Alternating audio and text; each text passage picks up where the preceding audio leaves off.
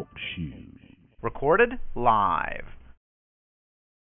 Hello, folks. This is Jörg Lissmann once again from YouTube channel Jörgler66 on another broadcast on Hour of the Truth this evening on the 4th of June 2015, Thursday, as we regularly most do our broadcasts here. Today we will continue the reading of the wonderful booklets that Walt Stickle from Grand Design Exposed put together, the Vatican Jesuit Global Conspiracy, and we will start dealing with the Chapter 2, the Jesuits Today.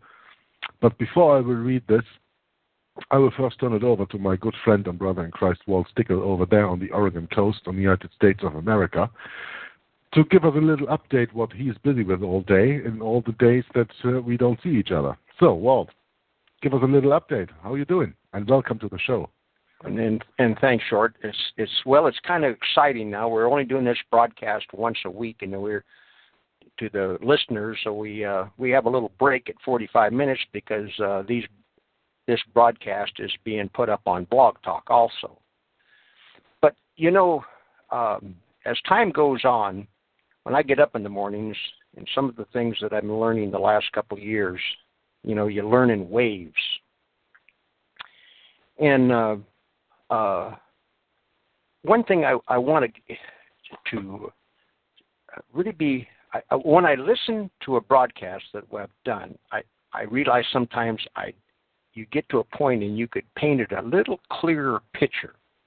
And what I want to paint this morning is I want to talk about, and it's going to lead into this. First of all, I'll tell you where I'm going to start with is I got another response from a listener, the same listener, but I just want to, this is what I'm going to lead into here. He says, thank you for the show list for Tom Fresh and the reading of Rulers of Evil. I've listened to all of them and have been blessed by them. I consider myself now someone who believes in the historicism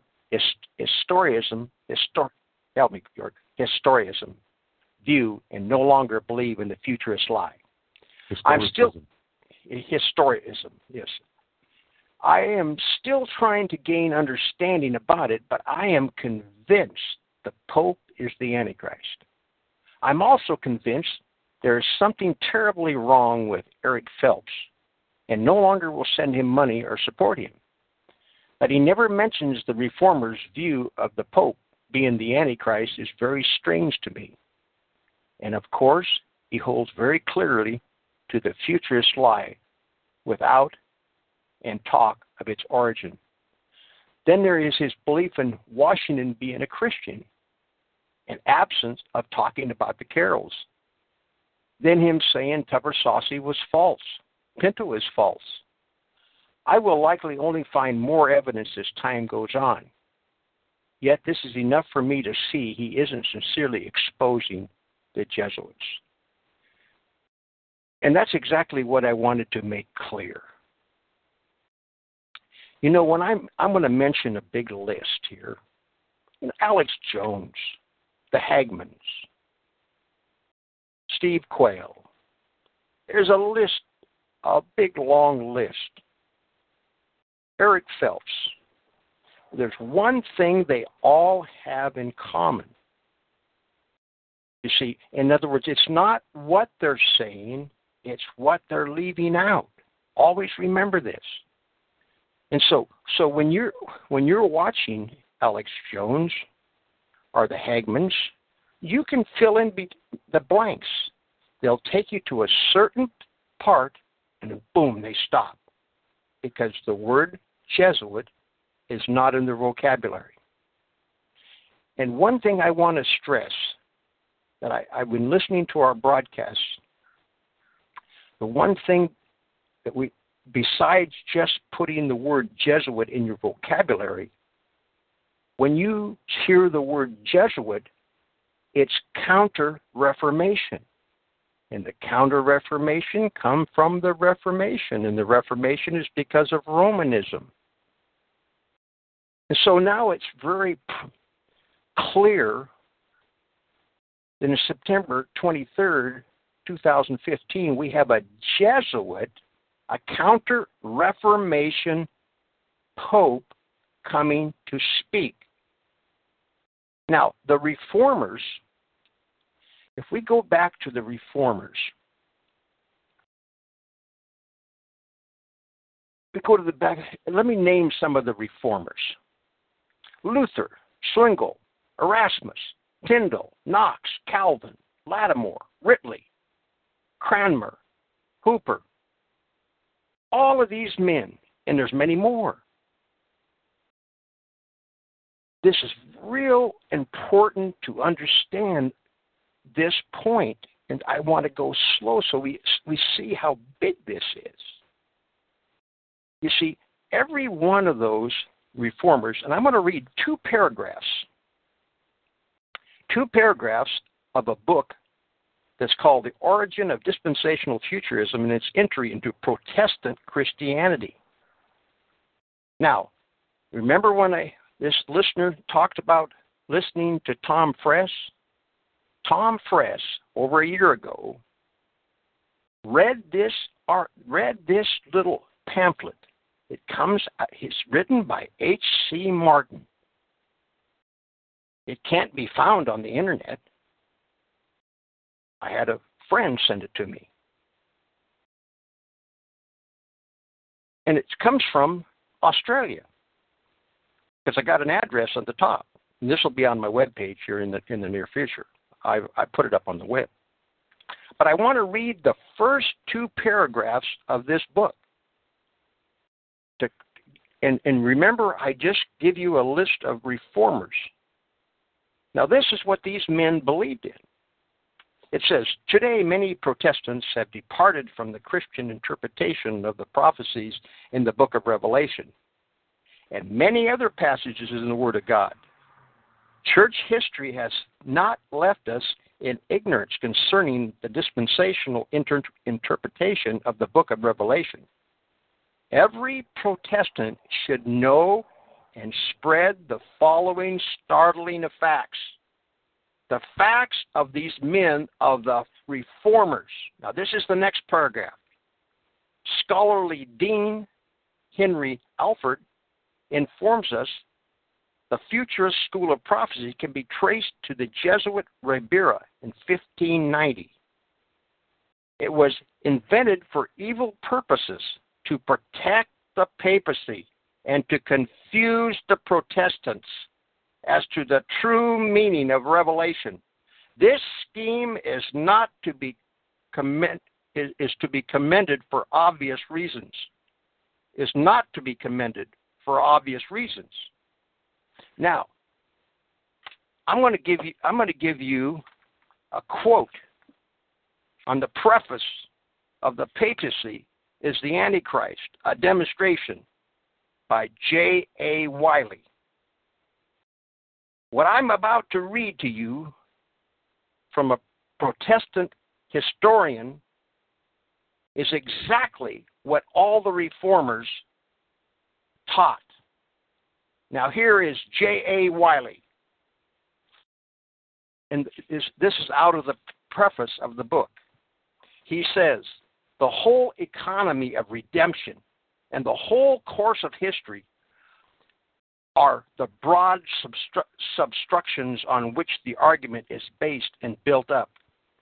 And the author humbly submits that it cannot be overturned or the conclusion arrived at set aside without dislocating and shaking the structure of both Revelation, Daniel, and Providence. The same line of proof which establishes that Christ is the promised Messiah, conversely applied, establishes that the Roman system is the predicted apostasy. In the life of Christ, we behold the opposite of what the Antichrist must be. And in the prophecy of the Antichrist, we are shown the opposite of what Christ must be and was. And when we place the papacy between the two and compare it with each, we find, on the one hand, that it is the perfect opposite of Christ as seen in his life. And, on the other, that is the perfect image of Antichrist as shown in the prophecies of him. This is J.A. Wiley speaking. We conclude, therefore, that if Jesus of Nazareth be the Christ, the Roman papacy is the Antichrist. That's what's happening on September 23rd, 2015. The biblical, historical, and prophetic Antichrist is going to speak to a joint session of Congress. And this is what's been taken out of our education by the Jesuits, the Counter-Reformation. And now, the comment on the listeners, and Eric Phelps, and all the ones that are looking for they're futurist. I don't say don't listen to these men, but when you are up on YouTube, when you're listening to the news, when you're listening to Alex Jones, when you're listening to Tex Mars, Jim Mars, when you're listening to these men, and they can't tell you who the biblical, historical, and prophetic Antichrist is, they're deceiving you. They're deceiving you. And what is God's word? What does God's word say about getting deceived? I heard this last week. I was listening to a man, and he said, you know, the Christians are so gullible. Well, organized religion is gullible. But if a man is reading his Bible, 1 Corinthians 3:18, let no man deceive himself. If any man among you seemeth to be wise in this world, let him become a fool, that he may be wise. Ephesians 5:6, let no man deceive you with vain words. For because of these things cometh the wrath of God upon the children of disobedience. And in 2 Thessalonians 2:3, let no man deceive you by any means, for that day shall not come, except there come a falling away first, and the man of sin, singular, be revealed, the son of perdition, singular. Here's 1 John 3:7. This is the Messiah speaking. Little children, let no man deceive you. He that doth righteousness is righteous, even as he is righteous. And I heard the same man say, Christians always want to point a finger. Yeah, and there's three looking back at you. No, that's not the scripture. What does the Messiah tell us in that? Little children, let no man deceive you. He that doth righteousness is righteous, even as he is righteous. To know a righteous man, he's got to have the truth. I heard another man this last week say this. He said, everything is a lie. Everything we see is a deception. Everything we've seen. Yes, there's a lot of truth in what the man said. But not as a biblical Christian. We're not deceived, but there's 1.2 billion in this world that are gullible. And you can throw the evangelicals into the bowl with them. And they are gullible. Why? Because they have turned their backs on the reformers.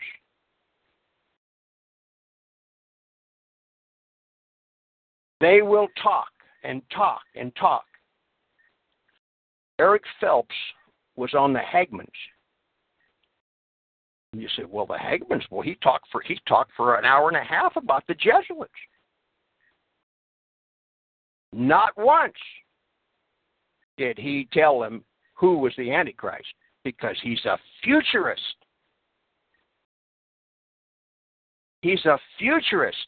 And the Antichrist is coming out into the future.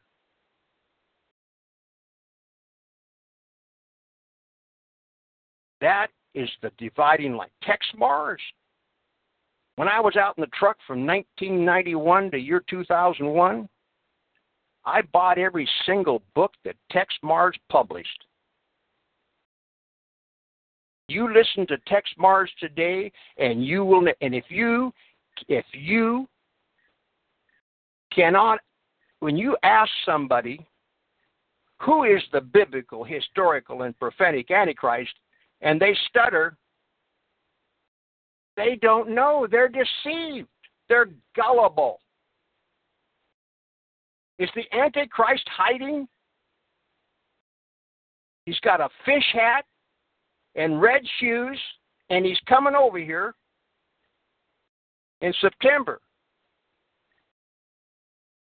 And with that, to understand this, and York right now is reading Rulers of Evil. He's up to chapter 7, and I can't think of a better book to read right now to really understand. And you see, once you have the truth, you don't have an excuse. I've shared this truth with some men, and they're still preaching a lie. Well, they call it the boogeyman. There's a boogeyman out there. But they'll never mention who the boogeyman is. And so with that, York, I'm going to ask you a real tough question. Come on. Who is the biblical, historical, and prophetic Antichrist? Every pope in succession. Absolutely. The office of the papacy is the stool of the Antichrist, and every pope who sits down on that stool or on that throne is doing blasphemy in the greatest, thinking he is God on earth and acting like he is God on earth, and as the Roman Catholic Church itself states in their encyclopedia, and in one of their bulls, actually, they say that the Pope is Jesus Christ, only hidden under a veil of flesh. Since Antichrist doesn't always have to mean against, but it means in the place of, and the Pope's title in Latin is Vicarius Filii Dei, Vicar of Christ in English, the placeholder of Christ on earth. There you can see that he identifies himself as the Antichrist. And to our listener who wrote you that email, if he has any question about who the Antichrist is, and anybody else who has any even very small doubt on identifying the Antichrist just based on the things that we say here, I ask you to turn to my channel, Joggler66 on YouTube, go to the playlist Characteristics of Antichrist, and there when it is completed you will find 11 parts where we identify at least 26 characteristics of the Antichrist. And when you've done listening to all these 11 broadcasts or watching these 11 videos, you will have had an education on just 26 characteristics of Antichrist for about 30 hours worth listening. And the point is that after that listening, you still say, I do not know who the Antichrist is, then you are spiritually dishonest to yourself and to our Lord Jesus Christ. Men took the feather to write down the book that was inspired by the prophets, that was the word of God given to the prophets through them, and they wrote it down. If you think that God, well, let me phrase it another way. When you read through the Old Testament, you have so many hints on who Jesus Christ is. God, from the beginning, it even started in the Garden of Eden. He wanted us to know who Christ is, who the Savior is. If I remember correctly, in Genesis, after the fall, when God speaks to the serpent, after he tricked Eve into eating from the tree of knowledge, God said, "You will bruise his heel, and he will tread your head," or something like that. That was already the first vision that was given us to Jesus on the cross. The Seventh-day Adventists call it the Great Controversy. Ellen G. White calls her book The Great Controversy. That is the big struggle between God and Satan. And I can assure you it is not such a big struggle. God doesn't have any problem with that struggle. He created it all. He created even Satan.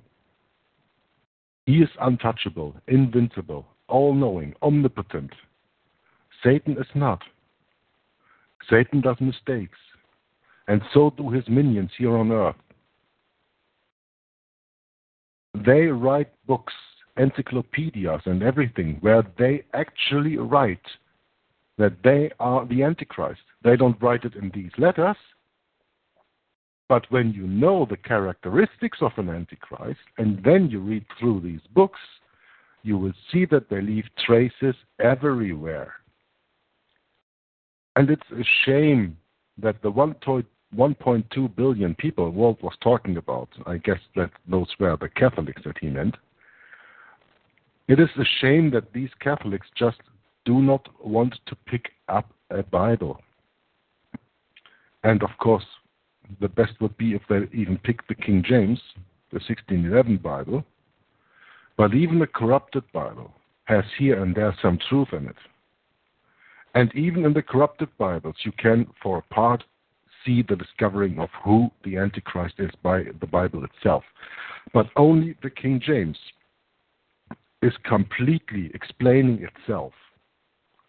So when you have any doubts, don't believe Walt and his ranting on the Jesuits that he does weekly, and I can assure you that he does daily. And don't believe me, who I'm going along with Walt on that. When he is being accused of, "Hey, Walt, you see a Jesuit under every stone," yeah, that's because there is one. But one needs to pick up the stone and have a look underneath it, and most people do not want to do that effort. But when you do that effort, you learn that there is a Jesuit under every stone, and then you know who the Antichrist is. And now you can say, "Oh, I never cared much for religion in my life and anything, and I don't care for that. I don't even believe in Jesus Christ. This is all just a fable to me." You know, I was like that for more than 40 years, I can assure you. But Bill Cooper said something that in the beginning of my studies really struck me. And Bill Cooper said, "You don't have to believe in the stuff the elite believe in. But when you see that they are acting these beliefs out, and you don't understand these beliefs, and you don't have any idea what is going on, and you never will until you start studying." So what he meant was that we are not to underestimate our adversary, but first of all, that we have to know our adversary. And we are left so blind in this world today. I'm not talking especially about people who are on this broadcast, because these people have woken up, but there are so many people who go out in the life and have no idea of God. They have no idea of the Bible. In fact, they have no idea why they are here. And what are you doing here, living your life 20, 40, 60, 70, 90 years, whatever, how many times you're given? And then? Everybody wants to know what life is all about, and I'm going to tell you what life is all about. Whether you like it or not, I'm going to tell you. The answer is as easy as the question. Life here on earth is a trial. It's a trial to see if you are worthy.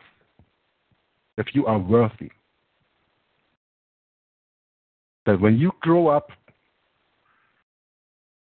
and you are being fed up by your, when you're brought up by your parents and they teach you values and you see these values growing in you yourself, you say, my parents say I must not steal, and I think, oh, that's the right thing, because when I steal something from somebody else, I'm going to hurt that person. And why should I do that? That person has did nothing to me. And it's the same with lying, and it's the same with coveting. It all comes back to themselves. So then just pick up the Bible, and what does it say there? There are 6 rules laid out how man should treat men. And 4 rules how man should treat God, because God is the one who gave these laws. But the people today, very often, are deprived of the chance to get to know God and to get to know His words and get to know His laws. Only thing they know are the laws of men, humanism, human rights, and whatever you want to call it. And everybody equal, and everybody the same. Kumbaya, let's hug each other and love each other because we are all the same. No, we are not all the same. We're all individuals. Some are smarter, some are dumber, but we are all individuals, and we all are given the chance to enter the kingdom of God, eternal life. This is what this whole life here on earth is all about. It's a trial to see if you are a person who seeks the truth. And as Jesus said, when you seek the truth and you'll find it, it shall make you free. And that's the point. Because when you know the truth, you know who your friend is, who your father is, who your brother is, who your sister is, who your Lord is, then you will also find out who is the one that doesn't want you to know him. So, that person or institution then has to be your enemy. And just go to the top of any institution that you say that is hindering me on going to my friend. Go to the top of every constitution, and it's a stupid saying, but it's true. All roads lead to Rome. And there you will come out in the end. So, just a little advice. Go to my channel, go to the playlists, click on the playlists, Characteristics of Antichrist. There are, at this moment, 9 videos uploaded, more than 20 hours viewing and listening to 26 Characteristics of Antichrist.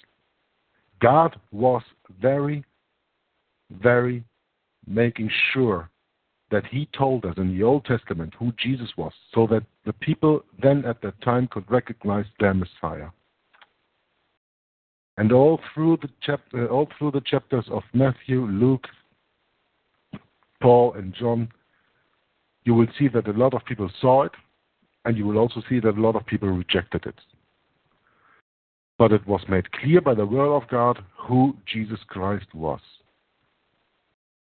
Now, God must have been a very, very stupid God if He didn't tell us in the same way who the Antichrist was. But of course God is not stupid. He's omnipotent, all-knowing. And He knows every answer to every question that you will ever pose before you even ask it. He gives you all the tools that you need in His Word. The book, the Holy Bible, the King James Bible. Self-explanatory. Like a 5th grader can understand that Bible. That is not with the other Bibles. See it for yourself. Don't believe Walt. Don't believe me. Check it for yourself. And when you've come and gone there and checked it for yourself, and you do not come to the same conclusions that Walt and I are coming here on this call, then you are spiritually not honest. And otherwise you will find out, because the truth is in there. Okay, Walt. Okay, we're going to start the book on page 19. Yeah, before I start reading the first paragraph of the chapter we are reading today of the book, the Vatican Jesuit Global Conspiracy, the Jesuits Today, I will go back to page 17 and read the last paragraph of that. And that was the chapter of the Jesuits in history, where just it closes with, because it's a nice way to come over to the next part. Okay? Okay. The Jesuits were the first effective counteraction against the progress of Protestantism that the Roman Catholic Church was able to wage. Yet few Protestants then and now fail to realize the eternal issues which are at stake at this battle. Grace and idolatrous works are mutually exclusive. Error is only defeated by the proclamation of the truth. It is never defeated by compromise, half-truths, or a failure to recognize his existence. I think this is a very profound little paragraph, and that's why I just read it to you again. And it's very important that you understand something that another person said once, and think about this, explaining truth. Truth is independent of opinion by its very definition. Truth is intolerant of error. Every aspect petitioning the conscience for acknowledgement. The individual, however, holds the key to admission or rejection. End of quote. It comes from Mark Goodman. And rejection in this case is ignorance. And ignorance is being fed by the Jesuits through their spiritual exercises that you can see every day in television, in the mass media, and of all that evil work that's coming out of Hollywood. Truth is, as I just read, intolerant of error. Intolerant of error, by its very definition. But never forget, we are not all the same. We are all subjects, and we all look at this with our own opinion. But that's the problem. Truth is free of opinion. And if you are that proud that you cannot set your opinion aside by studying the truth and discovering things that you maybe do not like, that is the moment when you show real force, when you show real character in yourself. Showing real character means accepting a truth that you would never have thought that it would be like that, because you were taught everything else in your life just the other way around. And to find the truth in this world actually is not so difficult. Just turn everything they say in the mainstream around for 130 degrees, and then you got the truth. I can show you that. Anyway, this last little paragraph I thought was a nice introduction to the next reading of the Jesuits Today, continuing on page 19 of the booklet now. Many Americans, of course, while paying half-hearted attention to such historical matters, are convinced that although there may be some misdeeds in history, the Jesuits of the present have changed. Others seem to believe that the intrigue of the Jesuits is needed today to counteract the communist menace. Now, remember, this book was written in 1985. So there was still the USSR, there was still communism all over in what is today called Russia at that time. But I just want to make the important point, and we'll get later in the reading to this also, that also communism was founded by the Jesuits. Karl Marx was overseen by a Jesuit. Karl Marx did not write Das Kapital, or The Capital, as you probably know it in the English title. There was a Jesuit who wrote that. Like a Jesuit also wrote Mein Kampf from Adolf Hitler. That was Brother Stempfle, a Jesuit. So, but that actually the Jesuits always play both sides of the medal. Also the communist side is something that we will see later when we go into this book. G. Gordon Liddy of Watergate fame was taught by the Jesuits, and nowhere does he apologize for their teachings or for his philosophy of life, which is based on the Jesuit teaching that the end justifies the means. This is where right taken out of the oath that we were speaking about on our last broadcast. In fact, the unashamedly advocates this teaching as the only way that America can survive. In his autobiography, he states, quote, Fordham, meaning the Jesuits' University of Fordham, was a feast for the mind and a challenge to the spirit. To begin with, it was still under absolute control of the Jesuits. As much as I admired the German Benedictines, I admired the Jesuits more. The Society of Jesus was something special, the shock troop of the Catholic Church. End quote.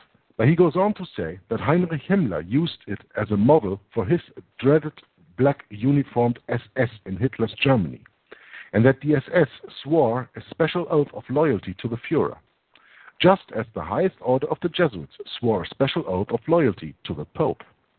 Liddy says later on that, quote, just as I do, John Sirica believes that the end justifies the means, end quote. I want to turn your attention for a moment to a website that is called the Vatican New World Order.blogspot.be.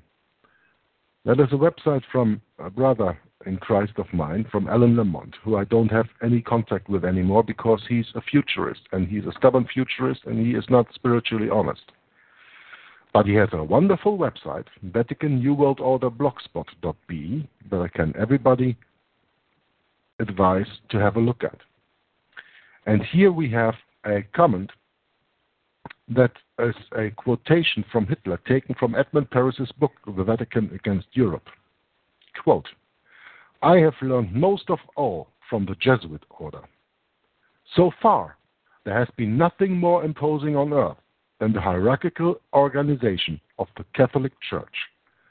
A good part of that organization I have transported directly into my own party. The Catholic Church must be held up as an example. I will tell you a secret. I am founding an order. In Himmler, who would later become head of the Nazi Party, I see our Ignatius de Loyola. End quote from Adolf Hitler. And I think this is very profound for people to learn. Adolf Hitler was a Catholic, and he has never been excommunicated. Why, if he is so-called such a bad man, the Roman Catholic Church does not excommunicate a person like this? Something to ask yourself, right? Now, continue reading. He goes on to say that Heinrich Himmler used it as the model for his dreaded black uniformed SS Hitler's Germany. I just read that. The Jesuits obviously have gained respectability in our time. They have come a long way since John Adams, the second president of the United States, wrote in a letter to Thomas Jefferson, quote, if ever there was a body of men who merited eternal damnation on earth and in hell, it is this Society of Loyola, end quote. John G. Schmitz, who ran for president on the American Party ticket a few years ago, was educated by the Jesuits. His education by the Jesuits was put forward as something in his favor rather than a liability. He also wrote the foreword to Gary Allen's book, None Dare Call It Conspiracy, that we're already talking about here. So we live in remarkable times when Jesuit-trained leaders can write about conspiracy and be accepted not only by the general public, but by professed conservative Protestant Christianity. Jerry Brown, the governor of California, who has twice sought the presidential nomination, was also educated by the Jesuits. Again, this was not something considered a liability, rather it was advertised as proof of his moral fiber and strength of character. Times certainly have changed in America.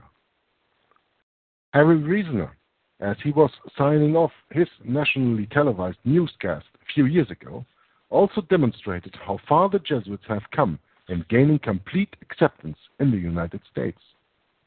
He told a joke about 3 orders in the Roman Catholic Church. It went something like this. The Dominicans, the Franciscans, and the Jesuits were all arguing about which order God loved the most. They went down to the altar and were told that they would receive the answer the next day. When they went back the next day, there was a note on the altar which said, quote, "I love you all equally," unquote. Signed God, S.J. Harry signed off, chuckling to himself. While we can appreciate the joke, we do not consider the Jesuits a laughing matter. For if the Bible is true, and we believe it is, then the Jesuit idea of salvation by works, masses, and ceremonies has led millions, and is still leading millions, or even billions, to a lost eternity. To those who cherish biblical truths and the freedom to preach the true gospel, the rise of the Jesuits to the place of complete acceptance and indeed power in the United States today does not bode well for the future of this great land. Everything that Protestant Americans hold dear will be forfeited if these men ever gain the ascendancy in this land. This reminds me of another interesting quote that I just want to read to you. And that quote is from Abraham Lincoln. Abraham Lincoln said, "The war," referring of course to the American Civil War between 1861 and 1865, "the war would never have been possible without the sinister influence of the Jesuits." That's how other people say it. So, I'm going to continue reading. Yeah, it deals with all wars. World War II, if it wasn't for the Jesuits, we wouldn't have had World War I or II. Yeah. Where did I leave off here on my text? The greatest proof. There I have to continue. Yeah, okay. The greatest proof of all that the Jesuits have indeed gained complete respectability in the United States today is the startling fact that the man claiming to outline the global shadowy conspiracy that threatens the world should call in the leader of the Jesuits to substantiate and corroborate his thesis. No one informed in the area of church history would ever do such a thing unless he believed that the time had come when the Jesuits were no longer suspect themselves. Apparently, Gary Allen believes that this time has arrived. Millions of conservatively oriented Americans who agree with Allen are either totally ignorant of the historical record or believe that the Jesuits have changed. It can be said without fear of contradiction that whether or not one agrees with the idea of Jesuit conspiracy, no Protestant who has studied church history would ever call in the leader of the Jesuits to corroborate his view of conspiracy. The Jesuits have not only gained complete respectability in the United States today, but they have also gained great power. They own a controlling interest in the Bank of America as well as other financial interests. They are thus able to influence the Roman Catholic politicians to serve the ends of the Roman Catholic Church more vigorously. And we will look at the Vatican's vast financial empire in more detail in the next chapter. The Jesuits were involved in intrigue at the highest levels of the United States government. 1 minute. During the administration of John F. Kennedy, the Jesuits had access to the most powerful office in the world.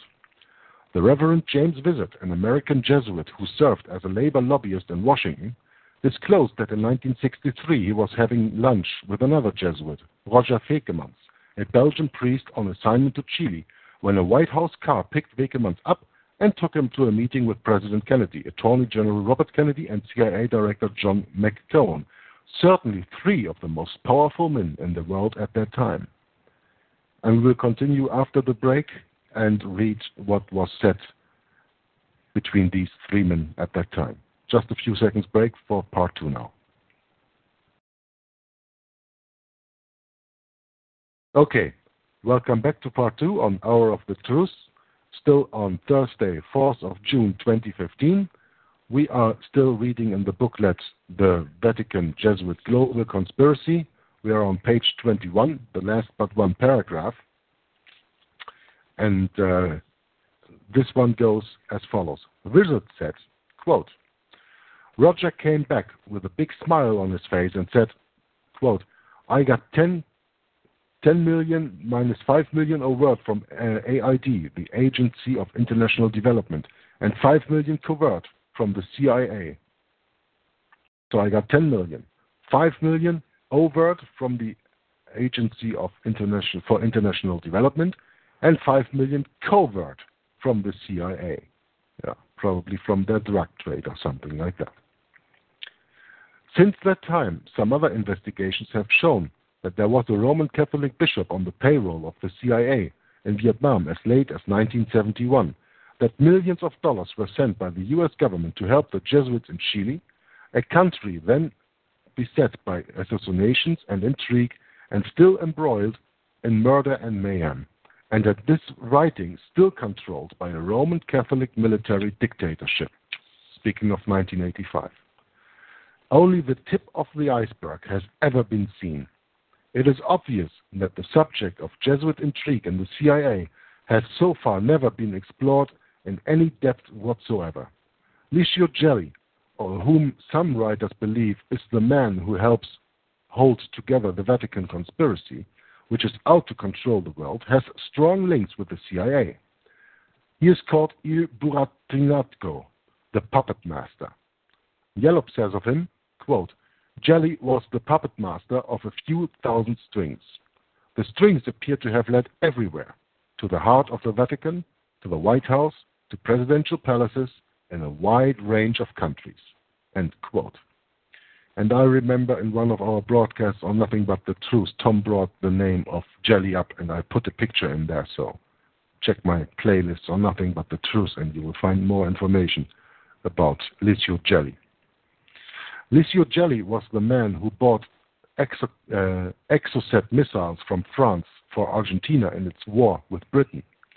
Yellop says that the Vatican indirectly funded Gelli through Calvi and the Bianco Ambrosiano. Gelli was an honored guest at Reagan's presidential inauguration. Gelli, of course, has strong ties with Michel Sindona. He is the head of P2, the mysterious organization founded in Italy which functions in Argentina, Venezuela, Paraguay, France, Portugal, Nicaragua, Switzerland, and the United States. In dialogues with the mafia in Italy, Cuba, and the United States, and also with military regimes in South America, and also within the CIA, and reaches right into the heart of the Vatican. So the tentacles of the Vatican power structure spread worldwide. Men come and go, but the organizations of the papacy perpetuate themselves and have done so for more than 1,000 years, making the Vatican the source of the most formidable intrigue in world history. When Yellop sought to find out about the mysterious death of Pope John Paul, he said that, quote, the fact that men and women living within the heart of the Roman Catholic Church, or Vatican City, cannot speak openly and be identified is an eloquent comment on the state of affairs within the Vatican, unquote. The Pope has called for the Jesuits to cease from their intrigue in Central America. On March 2, 1982, over 100 Jesuit provincial superiors, the leaders of the order, were called to Rome for discussions with Father Paolo Deda, the man the Pope had appointed to oversee the order in 1981. We might say, too, that this was in 1985, and the present Pope was right in the middle of all of this. He was, you know. So That's right. He was right in the middle. He was right in the middle of all this stuff going on in Argentina and Venezuela. Yeah, and we know about Pope Francis and his connections to the Pinochet regime. Yes, you know. And he is now presently coming, you know, and they're going to be pushing the the climate encyclical. They have already drawn up a climate covenant. So we'll have to do another broadcast in the future and go over just exactly what he's going to be talking about when he comes here in September.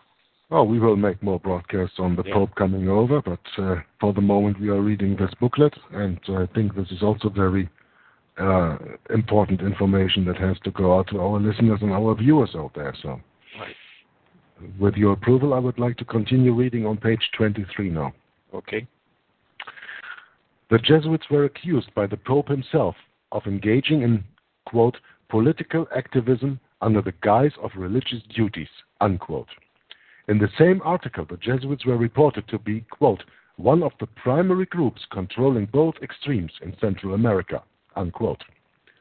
So the Jesuits are still in thick of the murders and assassinations which are being carried out by both sides in the war in El Salvador.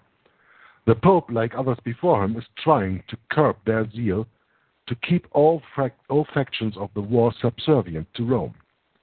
With the rise of the death squads, like those in Ulster, the focus of world opinion is forcing the Pope to do something to at least give the impression that he is not in favor of the murders and killings in El Salvador.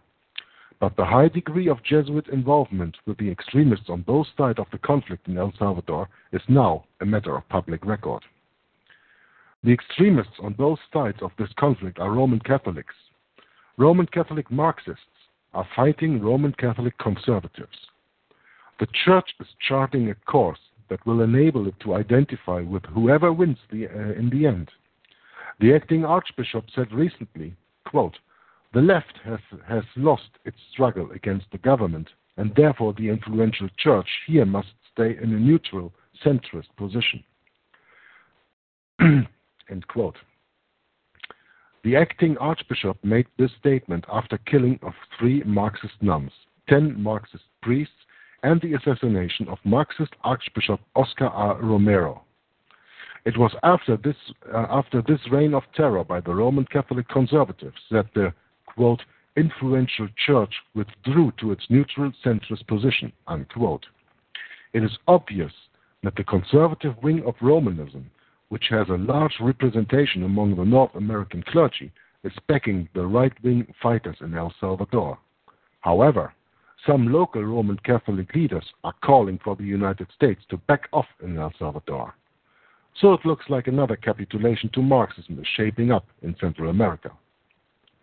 Latin America sits on a veritable power gag because Romanism, which has been entrenched there for 400 years, has not brought scintilla, iota, from freedom or justice to the oppressed millions who live below the border of the United States and well below the abject poverty line. Romanism has managed to keep the multiplied millions in such a state of miserable existence that if we have no hesitation in saying that if Americans rebelled against George III for his repression, they would have rebelled long ago against almost every government in Latin America. Instead, the United States bolsters the repression of Rome all over Latin America, paving the way for the inevitable revolution and liberation promised by the Marxists. It is time the United States stopped identifying with Romanism. But while the massive propaganda machine of Rome churns out its slanted coverage of the news, public opinion in the United States will enable Rome to keep its stranglehold on the people, either by repressive fascist governments, as in Chile, or repressive Marxist governments, dictatorships, as in Nicaragua. Not only that, but the Vatican wants the United States to fund the rebuilding of this region, while the Church retains control over the people. So, just to interfere here for a second, it doesn't matter if a country is ruled from the left or from the right, when the Church, who holds both strings behind the curtains, is the winner at the end. The end justifies the means. This is exactly what's happening over there in the United States of America today. The Americans are divided between Democrats on the left and Republicans on the right, and they do not see that the strings they are attached to are being played by the same person. So whether you choose a Democratic candidate or a Republican candidate, you will always choose a Catholic candidate. And when you choose a Catholic candidate, you are not living in a Protestant country.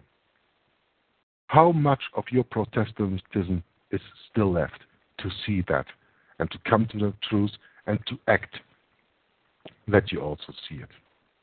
And I continue reading now.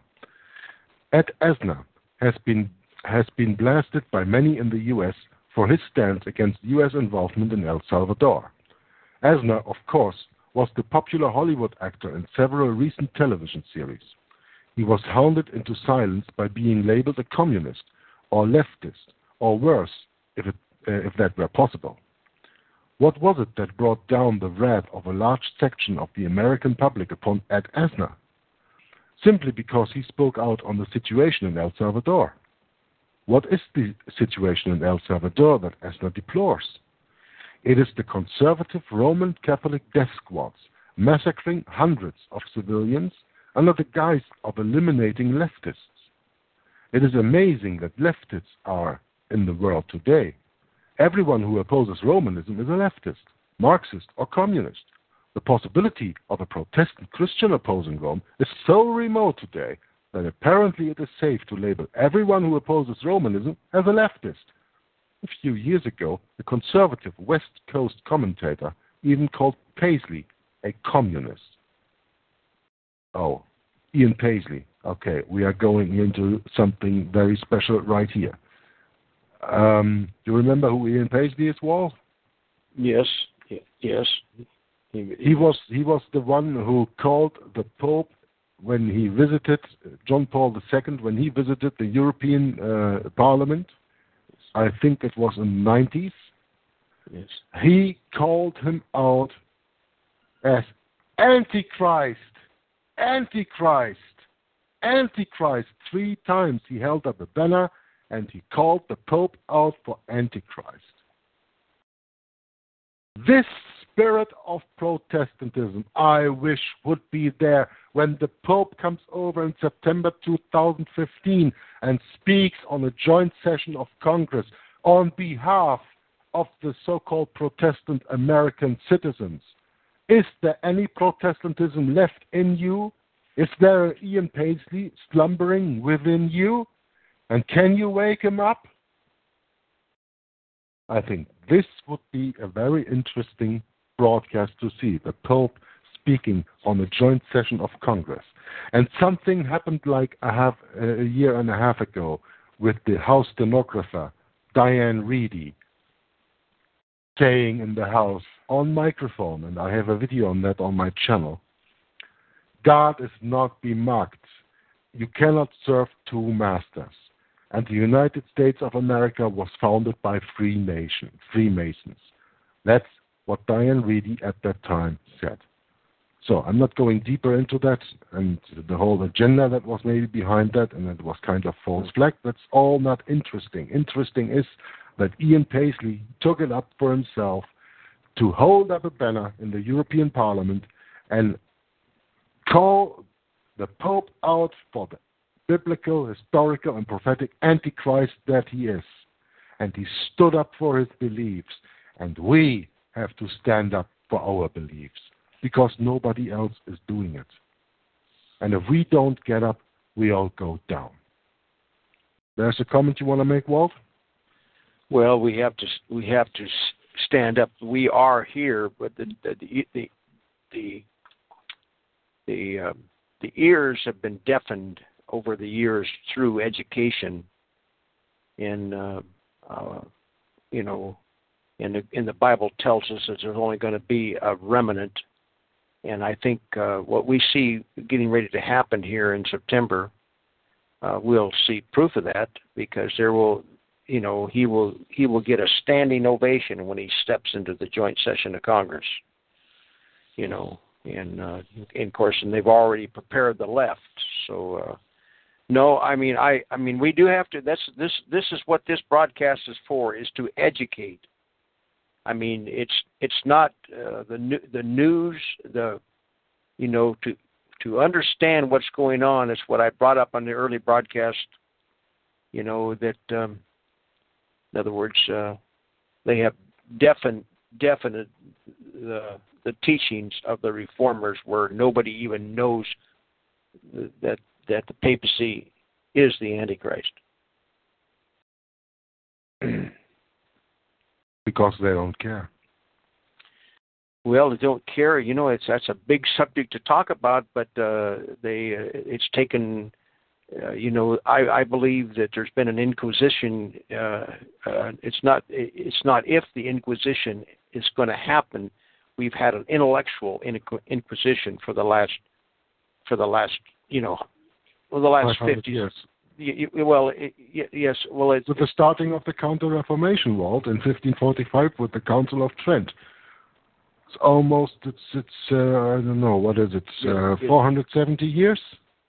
Well, yeah, it's coming up on almost 500 years, and as we look at this history, this didn't happen.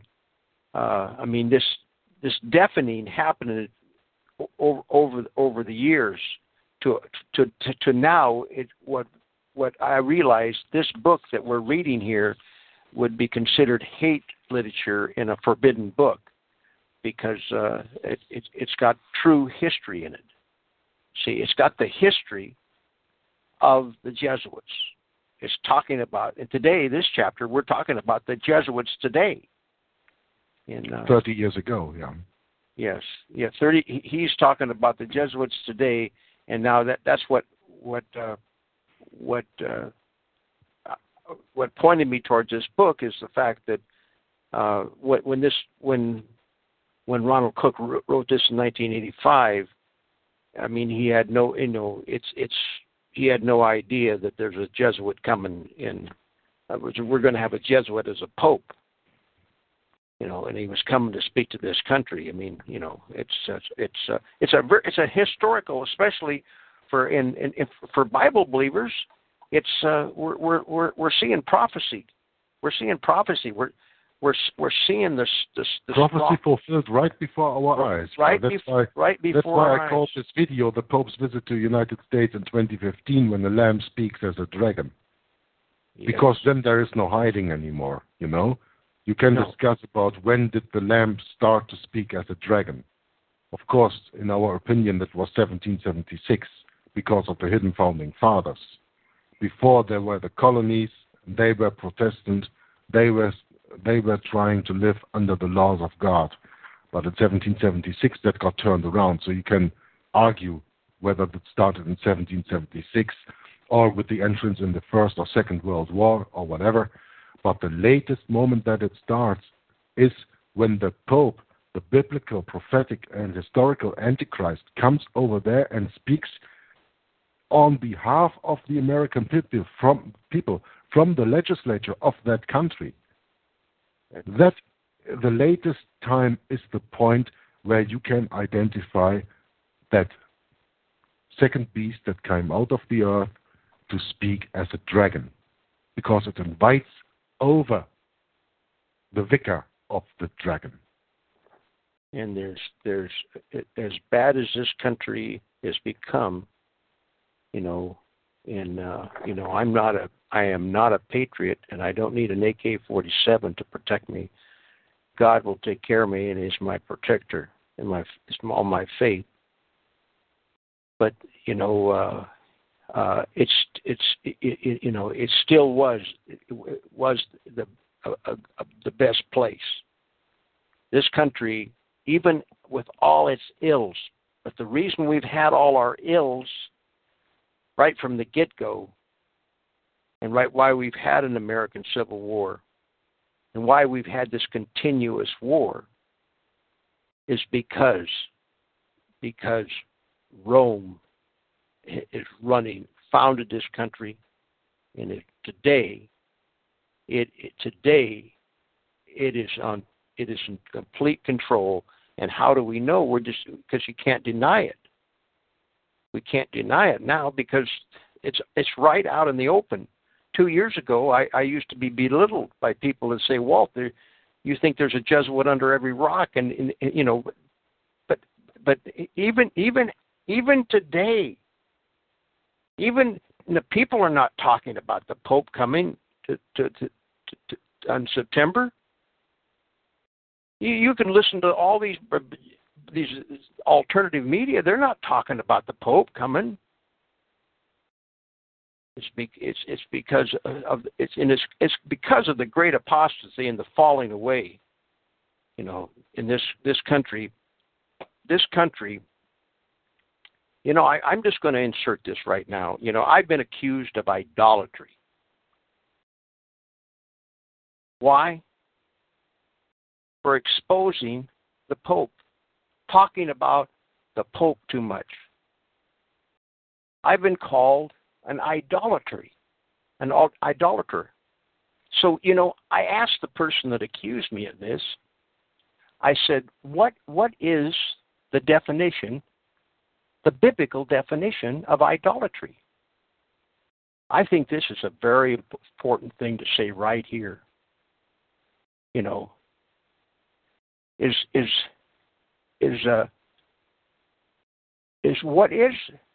can ask the average person, and I asked this person, I said, well, tell me, in an email, I said, tell me, what is the definition of biblical idolatry? He went into, worshiping your car too much or worshiping money.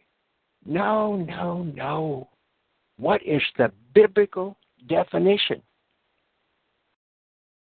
And the biblical definition is the second commandment. Thou shalt not make unto thee any graven image. Thou shalt not make up unto thee any graven image. An image, something out of a stick or a stone. It's not my car. My car is not an idol. Men have lust. They lust after things, material things, but an idol is a material. One of the biggest obelisks in the world is in Texas.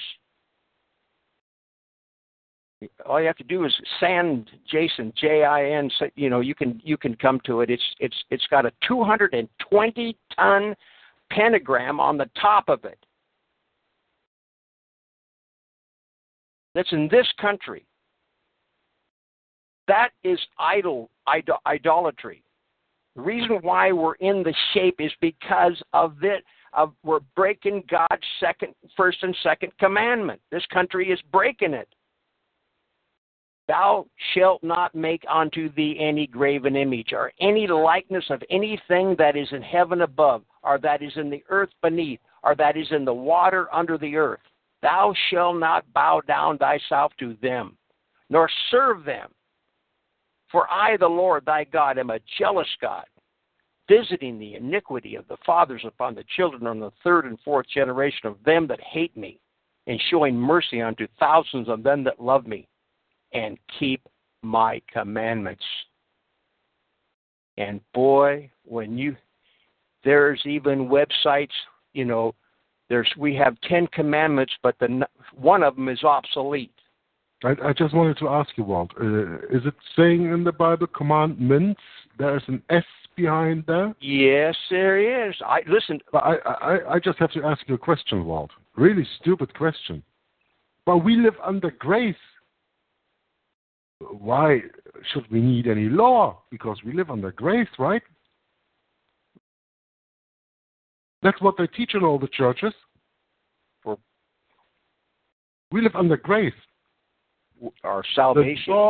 The law is done away with. That's what the Roman Catholic Church teaches. The 10 Commandments are done away with. Now it is time for the human laws to infest themselves. That's why you have all this humanism and this environment agenda and all that stuff. Because God is taken out of the equation. They teach the wrong law has been abolished. Because Jesus did never made a way of the 10 Commandments. No. He made a way of the written, what is it called? Ceremonial laws. Ceremonial laws that were placed outside of the ark. That law is done away with by the shedding of the blood of the perfect Lamb, that is Jesus Christ, when he was on the cross. The other 10 commandments are still working. But when the Roman Catholic Church and every church leader in the so-called Protestant churches today, because they have been infiltrated by the Jesuits, teaches you that the law is not in working anymore, it is because they put man's law above God's law. God's law is abolished, now it is man's law, and that's why you have to listen to man. That's why you have to obey to men. This is why they make misuse of Romans 13. In the definition of idolatry, the definition of idolatry is the Roman Catholic Church. The biggest cult of them all. It's the Walmart of paganism. The Walmart, yeah. That's nice. In other words, but can you imagine how far we've gone where where people want to overlook all of this? See, the more I study this, the more focused I get. And those obelisks, I was doing some research because I'm going to put that biggest obelisk in Mystery Babylon, the biggest one, the one down in Texas. It's bigger than the one in Washington, D.C. I forget how many. It's another 50, 60 feet, 100 feet higher than, and they got a reflecting pool. And they built it. They started it in 1939. The Washington Monument is more interesting because of its size, Walt. 555 foot high, 55.5 feet wide, and 55.5 in length. And when you add 55.5 and 55.5, you get 111. And you add that to the 555 feet height, you got 666. 3 Yes. 603 score and 6. Yeah? Yes. That's why the Washington Monument is very interesting. Well, it's not the biggest obelisk in the world. I even dare to say every tower they build right now is the same obelisk. Look at that Freedom Tower they built in New York, or all these towers they build over there in Dubai and Indonesia and wherever in this new economy countries. China. Yes. Every skyscraper they build is a phallic symbol. And you see, when you read the second commandment, and it says, it finishes the commandments, is thousands of them that love me and keep my commandments. In other words, it means all 10 of them. It means all 10 of them. But people like to pick, This is why they don't like the fourth commandment. That's done away with. So we are only having 9 commandments right now. Okay. But what I've learned from this experience is the man really didn't know the definition of it. And listen, I'm going to be really honest with the listeners. When I was 19 years old in 1964, when I went to Washington, D.C., that was a Washington monument. But you see, listening to the truth is dangerous. Because once you know the truth, you're held accountable. When I walked to the top of that obelisk in 1964, and I had a picture of me at every angle of that obelisk. See, I call it an obelisk now. That's what it is. It's an obelisk. It's not a monument. They built it as a monument. But that is why we are in the condition we are, is because the people don't know the definition of idolatry. Most people don't even know what idolatry is. I mean, in other words, they're worshiping something that's a stone. Look at in the Basilica, Peter's foot. If you can look it up. I mean, there's been so many people rub that toe that it runs smooth. See, it would be, let's say back in when I was 30 years old and I went to Rome, it would have been for me to go in and rub the toe of Peter. I mean, God wouldn't have held me accountable because I was ignorant. But not now. I won't walk into any of these churches that got an obelisk on the top of them. I won't. It's wrong for me now because I know better. But the world doesn't. The world doesn't. And why are they ignorant? Is because the Jesuits, the Vatican Jesuit global conspiracy is to keep the people ignorant of the Bible. It's the Bible, the King James Bible that. Listen, the Reformation, we had light from the Reformation on the outer rim. But the center of that light, the center, was the Bible. Because when the reformers, and they were all scholars and they were well educated, and when they finally got a Bible in their hands, and they could see who the biblical, historical, prophetic Antichrist was, it exploded. The word Protestant didn't come around until around what year? 15 York? The word. Beg your pardon? The word Protestant. We had the Reformation in 1517, Martin Luther, but the word Protestant did not come around until what was it? Just right at the after 1529. 1520. The Concile of Spire.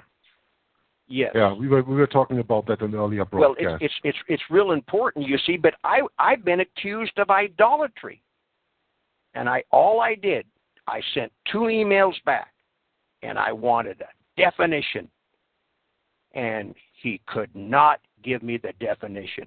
He wrote 2 pages. This is why. Why? It's because they've been educated through the Bible colleges and the seminary. This all colleges, all universities. And see, they're not teaching the Bible. I even found out from a former Bible student that they had to sign a paper that they were to teach what they were taught. I didn't believe it. I was told this. I asked the man on the phone, is that right? Listen, I've been blessed because I haven't been to a Bible college. And God has given us the Bible, and Christ was the perfect sacrifice. You don't have to be a Bible scholar to understand the gospel.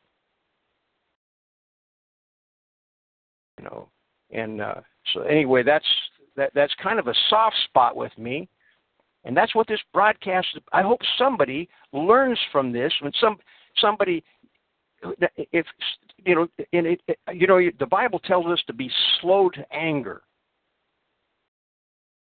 Well, when a man accuses you of idolatry for exposing the papacy,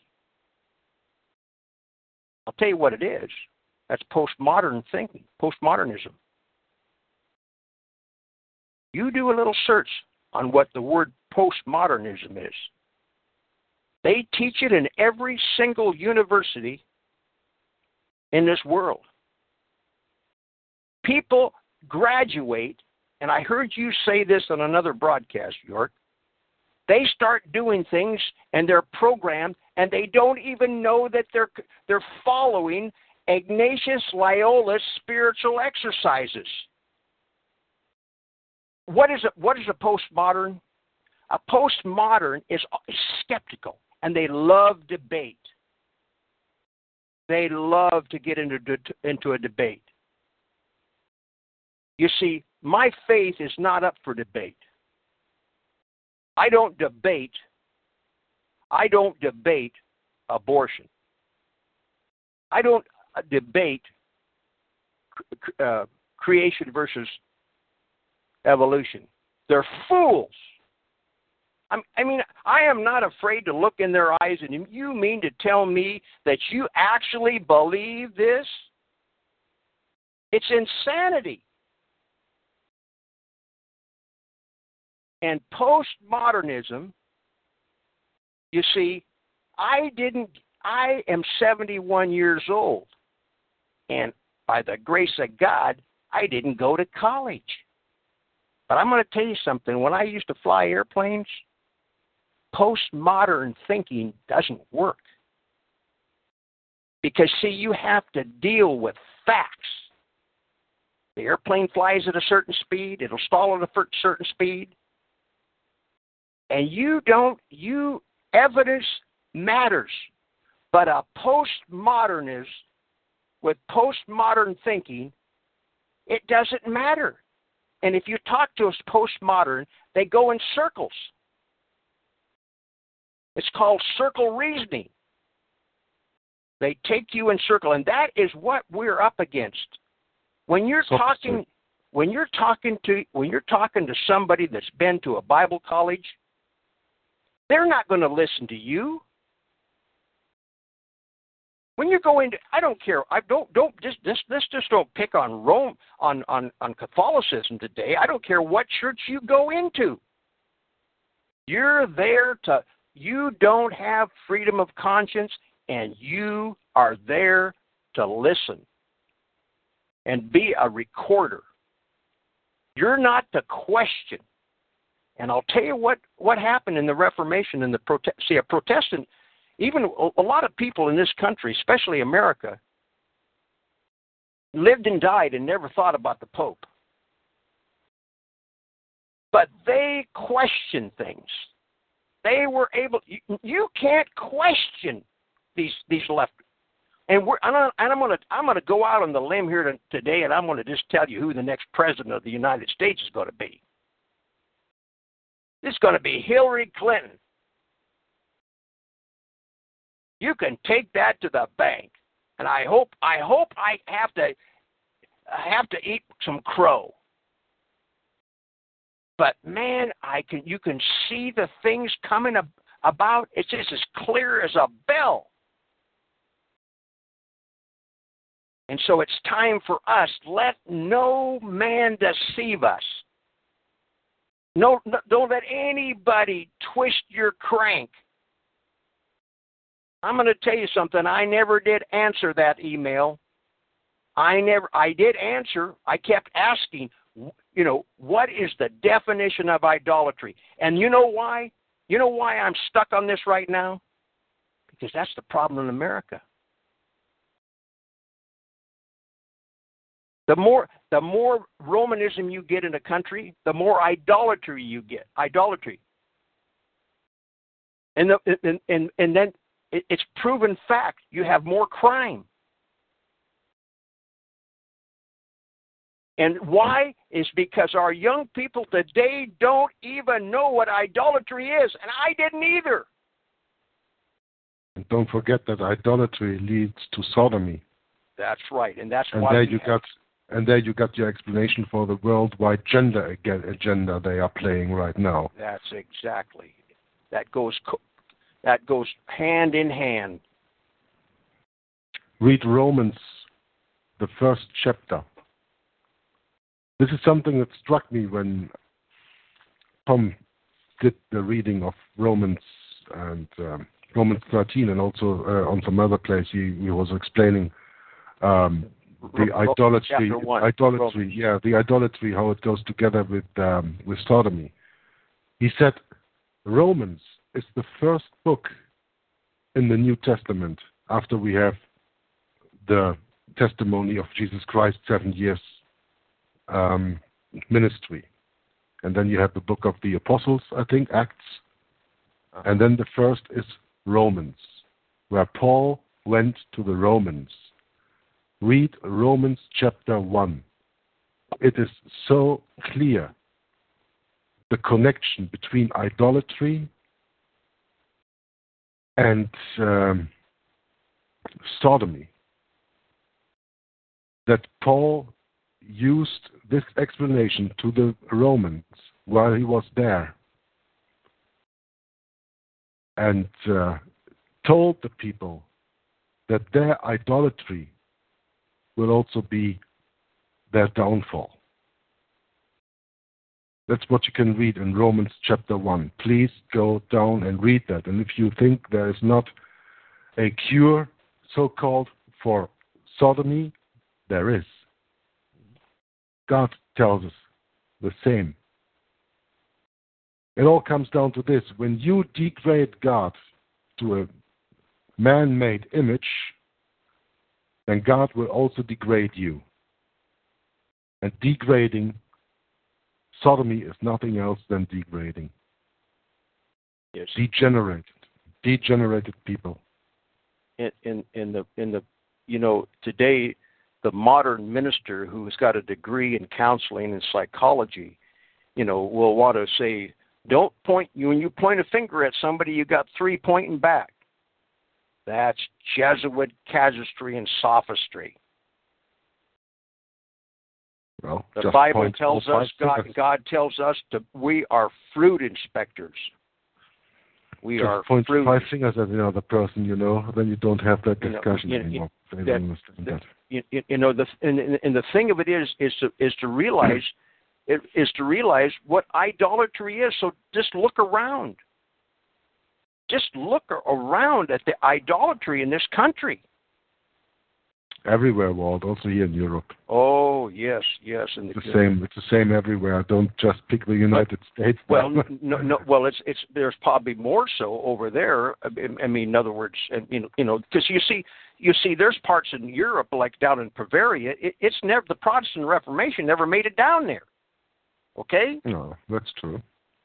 So there's parts in Europe, and God bless you, York. I mean, he lives 18 miles from the capital of the European Union, and the European Union is Roman Catholic. It was Hitler's dream. The European Union, and Hitler came. Where did he come from? He come from Bavaria. He was a Roman Catholic, and he wasn't even a German. Hitler spoke of a new world order. And he spoke of a new world order, and we got a president. We've had a president now, and it's going to be. We've had a president. We don't even know where he was hatched out. I mean, we know we know his birth certificate is phony. We know that, But it just shows you. The more control. The more idolatry, the more Romanism gets control, and what is the next thing they do? They go to civil power, and the hammer comes down. That happens all through history. In America, God told us about the second commandment. God's judgment, America is going to pay for this. I'm not anti-American. I'm not anti-American. There's nothing wrong with America, but we've been overtaken. Rome runs this country. Lock, stock, and barrel, Walt, and that's a good moment to call it a day because our time has come up. Yeah, and we will continue next week in the reading of this great booklet, The Vatican Jesuit Global Conspiracy. We ended today on page 24, and will now end the call because our time has run out. Walt, thank you very much for coming in and all your explanation you did. And I hope you enjoyed it. I hope our listeners enjoyed it, and our viewers of the video will enjoy it in the future. And by that, I wish you all a very nice day. And until the next time, God bless you. Bye-bye. God bless.